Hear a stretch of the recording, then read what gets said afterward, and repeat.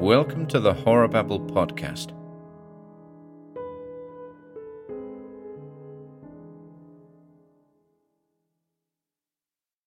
Vale of the Corbies by Arthur J. Burks. My fear is an intangible fear, yet to me it is terribly real. Reason tells me that my experiences are but the figments of realistic nightmares, while my inner consciousness tells me that what I have gone through has been something more than disordered imagining. I know in my mind that it has all been a dream or a series of dreams. Yet how can I explain to myself those strange red dots on my hands, my face, my neck? These are very real. They are not hallucinations, for such of my friends as still come to see me at intervals have noted the dots and remarked upon their peculiar appearance. This fact it is that is slowly but surely driving me to the very door of the insane asylum. Damn it, I know they have all been dreams. Yet dream creatures do not leave their marks upon the body of the dreamer. But I had best go back and tell it all from the beginning. I believe that from childhood I dreamed at intervals, widely spaced intervals, of a little secluded valley which had no location except in the recesses of my subconscious mind. It has always been a sunless valley, with a dark cloud hiding the sun. Miasmatic mists have hung like airy shrouds in the still air above the valley's floor. There has been no breeze in this valley, nor anything that lived or moved. The air has been good, freighted with a musty kind of perfume that has ever tantalized my sensitive nostrils. But it has always been air with a strange sort of chill to it that has ever caused me to waken shivering from my dream. I have called the place a valley, yet I do not know for sure that it is a valley, since only my imagination has walled the valley in. It is as though somewhere beyond the mist and the black cloud there were a circle of high hills which I cannot see, just beyond the reach of my vision. Always, in my dream, I enter the valley through a narrow cleft in the walls of stone. I know it is a cleft, though I have never seen the walls, for countless times have I believed that by putting forth my hands I could have touched the walls on either hand, and I have always feared to put forth my hands, lest they encounter nothingness, and this knowledge of nothingness where I'd expected walls might cause my mind to collapse with thoughts of wide immensities or caverns, bottomless, on my right hand and on my left. I prefer not to know the truth, or to delude myself with the knowledge that there may be walls when possibly there are none at all. Straight through this cleft I go, until my sensitive feelings tell me that I have entered the valley. Then begin my strange sensations. First, there is a terrible feeling of loneliness, a feeling of great space all about me, a sense of surrounding desolation which my eye cannot see, and over all a silence that is as heavy as a giant's cloak upon the shoulders of a mere boy. There is the inevitable chill in the air which causes me to shiver, even though, as is sometimes the case when I have dreamed of entering the valley swiftly, with much exertion, my body is bathed in perspiration. Quietly, lest I disturb the eerie atmosphere of the place, I seat myself, cross-legged, upon the ground, and almost at once the queer noises begin to be heard. Always, until a few weeks ago, the noises have been the same, never varying from dream to dream, which, during the passing of the years, have occurred so frequently that the dreams seem to blend into one long nightmare that has no end. What are the noises? They are the beating in the air about me of silken invisible wings.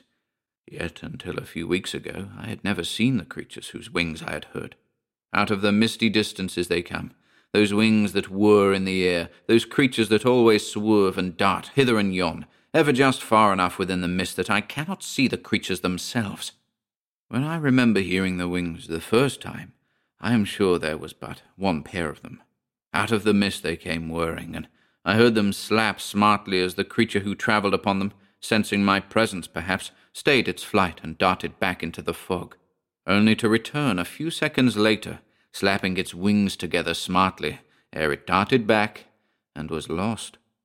When the dream came again, and this second time I was several months older, it was repeated in all its details as I have outlined it above.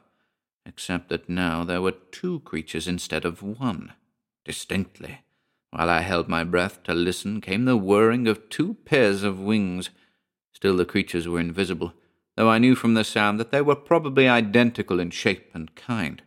Out of the fog they would come, whirring, pausing while their wings beat a startled tattoo in the mists as their flight was stayed.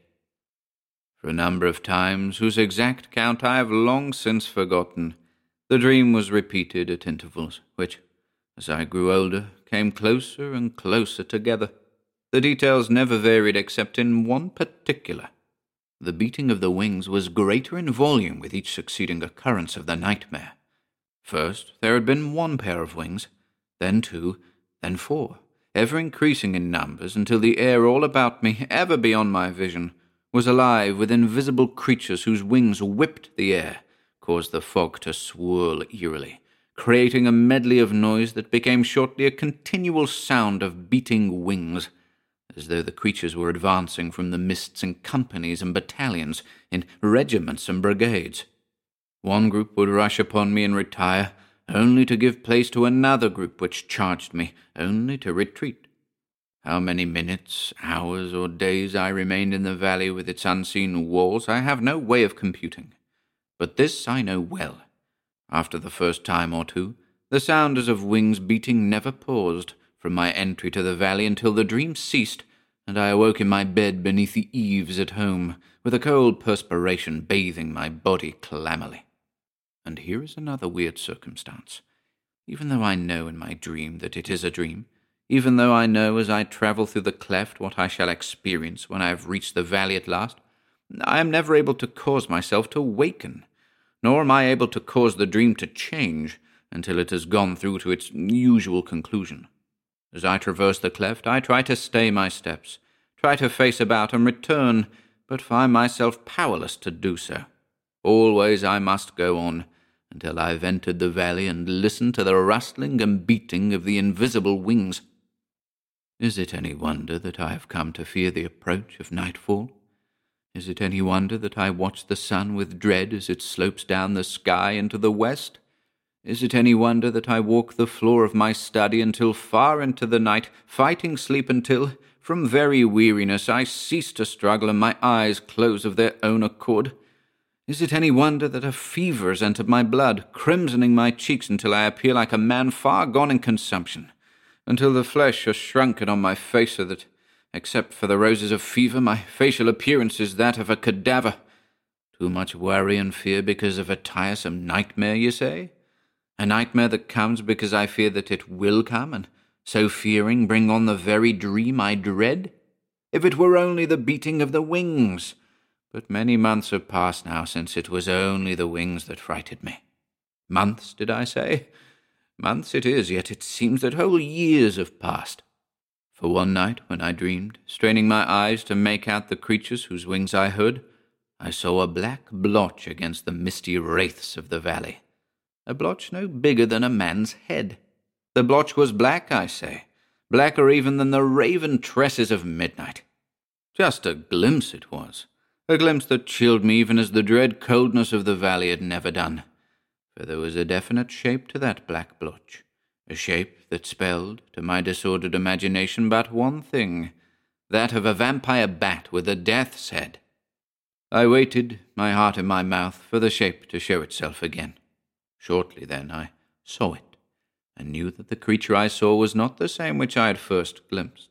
The outline was the same, but there was an indefinable, inexplicable difference which told me that this second glimpse was of a different creature, twin, perhaps, of the first. But why continue? Night after night it was the same, until, mingled with the never-ending whirring of the silken wings, I stared, mute with a nameless fear, at a veritable wall of black, darting creatures, a wall that came toward me like a flood of blackness, like a sea of ebon smoke, a wall that was alive, that swirled and eddied, writhed and twisted, pouring in, over and down upon itself, like heavy opaque oil in ferment. Then came the other sound, a raucous croaking which told me what manner of creature it was that showed such interest in me. These creatures were not bats, but birds of ebon blackness, birds that cause their wings to whir tirelessly, birds that increase with the speed of thought, birds that gave voice to raucous croakings that grated against the eardrums, as the rasping of a file grates against an exposed nerve. The birds were Corbies. The birds were ravens. But did the knowledge ease the feeling of tension which night by night seemed to clasp me the tighter? No, no, no. Imagine it if you can. Try mentally to experience it but once. Then multiply that experience by all the countless times that I, dreaming my ever-recurring dream, entered the vale of the Corbies and listened to the beating of their wings, to their perpetual croaking, and watched them writhe and twist in the air, so many in number that their evolutions made one think of a sea of plastic ebony. Do this, and you know why I fight the descent of sleep as I would fight the temptations of Satan. Yes, it is but a dream after all. But is it? It is only 2 weeks ago now that, for the first time, I found myself unable to listen, undisturbed, to the beating wings of the Corbies. For, as they were emboldened, no doubt, by my motionless attitude, the natural fear of me which the creatures must have felt began to disappear. I knew it certainly when I noted that the black wall of the darting birds had approached closer to me on all sides, had approached so close that I could feel the breeze caused by the wings, could feel the coolness on my cheeks. Then I knew, with a suddenness which had the force of some eerie inspiration, that the chill along my spine which I had always experienced had had a definite cause, and that cause was the antagonism which the Corbies felt toward me. Don't ask me why, for I do not know. Yet what happened afterward proves to me that I am correct in this surmise. From the very first, the Corbies of the Hidden Valley hated me with a hatred which nothing in the world could quell. Why, then, did they not, in all their countless numbers, overpower me like a resistless flood and smother me with the very weight of their numbers? Something held them back. Was it the antagonism which I instinctively fostered within myself as a weird sort of protection? Perhaps. Then could these creatures have been creatures of flesh and blood? Or is it only creatures of the astral world that can sense these emanations? Have I not insisted that it is nothing but a never-ending dream? But wait! 2 nights later, when the wall approached quite too closely, I could stand it no longer. With a cry of anger, a cry that was pregnant with fear and a nameless horror, I leaped to my feet and, for the first time, took active steps against the black creatures which were robbing me of what little reason I still possessed. I rushed pell-mell, my eyes closed tightly, into the thick of the wall of flying Corbies, striking out on all sides with clenched fists. I felt my fists strike home in soft, feathery bodies, felt the bodies fall away from my hands. I gathered the creatures in armfuls to my breast, crushing out their little lives against my own body, and fiercely gloated in my power to do them injury. But what were those little stabs of pain which I felt on my exposed hands, my face and my neck? I felt them, but at the time did not realize their significance. Finally, exhausted from my battle against these terrific, somehow intangible odds, I fell back from the fight and sank again to the ground. But fast between my 2 palms, I held a single one of the ebon ravens. He was still alive, and his little eyes seemed to stare into my own with an expression of saturnine, undying hatred, as though he dared me to hurt him. For many minutes I looked into the eyes of the weak, defenseless bird. Unblinking, he stared back at me, unafraid. Slowly, his mouth opened, as though he sneered at me. Still with his eyes staring into mine, the raven ducked its head suddenly and drove its pointed bill deep into the flesh of my hand. The blood spurted from the wound. Then I knew the meaning of those stabs of pain I had felt when I had fought against the vanguard of the Corbies. The other birds, too, had driven their sharp bills into my flesh. I stared wonderingly at my hands, my attention drawn more closely, because the bird between my palms had pierced the flesh, and as I saw the countless punctures, I knew that what I had thought to be perspiration bathing my cheeks was not perspiration, but blood which the ravens had drawn. What did I do then? Deliberately, not knowing why, just as a small boy does not know why he takes pleasure in being cruel to animals, I looked back at the bird and into its challenging eyes. Then, holding it fast in one hand, with the other I slowly twisted the ebony head from the creature's shoulders and hurled it into the mists. The little body in my hand did not quiver, did not move once after I had cast the head free. But when I had hurled the body after the head, it suddenly seemed to come to life, jumping here and there, as does any bird which has been beheaded. Then, upright on its 2 feet, it darted into the fog. But before it had entirely disappeared, I saw it take wing and rise into the air. My God, what ghastly croaking then came from the billow upon billow of Corbies which still circled about me. I pressed my hands to my ears to prevent my eardrums from bursting. Then, when I could stand no more, I leaped to my feet and started back the way I had come, while the ravens followed behind me, raucously croaking their wordless anger. I felt them on my shoulders and on my head. I felt them about my legs, retarding my retreat. I felt the slapping of their wings against my unprotected cheeks and face, felt the sharp stabs of pain in my flesh as their savage bills were plunged home, and awoke in my bed at home with perspiration beading my body. It was perspiration too, not blood, but on my hands, face, and neck there were many, many little red dots, dots which might have been tiny wounds that had healed, leaving fiery weals where the open wounds had been. This, then, is why I fear sleep. When I sleep, I dream, and when I dream of the Vale of Corbies, and I know that sooner or later the ravens will slay me.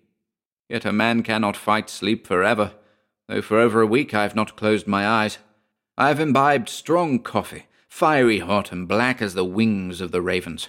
I have used many kinds of drugs, increasing the doses swiftly until I used more than any confirmed fiend that ever lived. Yet I feel myself growing weaker hour by hour, and know that soon I must sleep.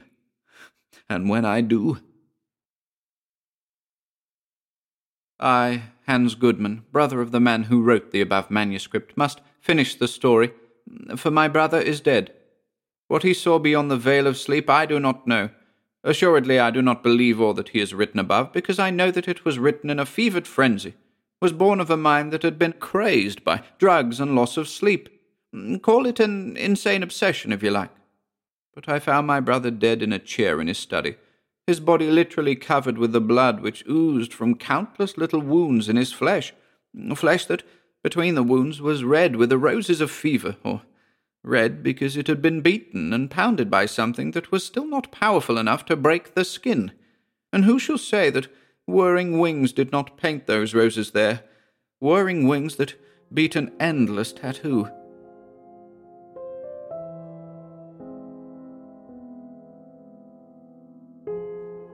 Hello ladies and gents, Ian here.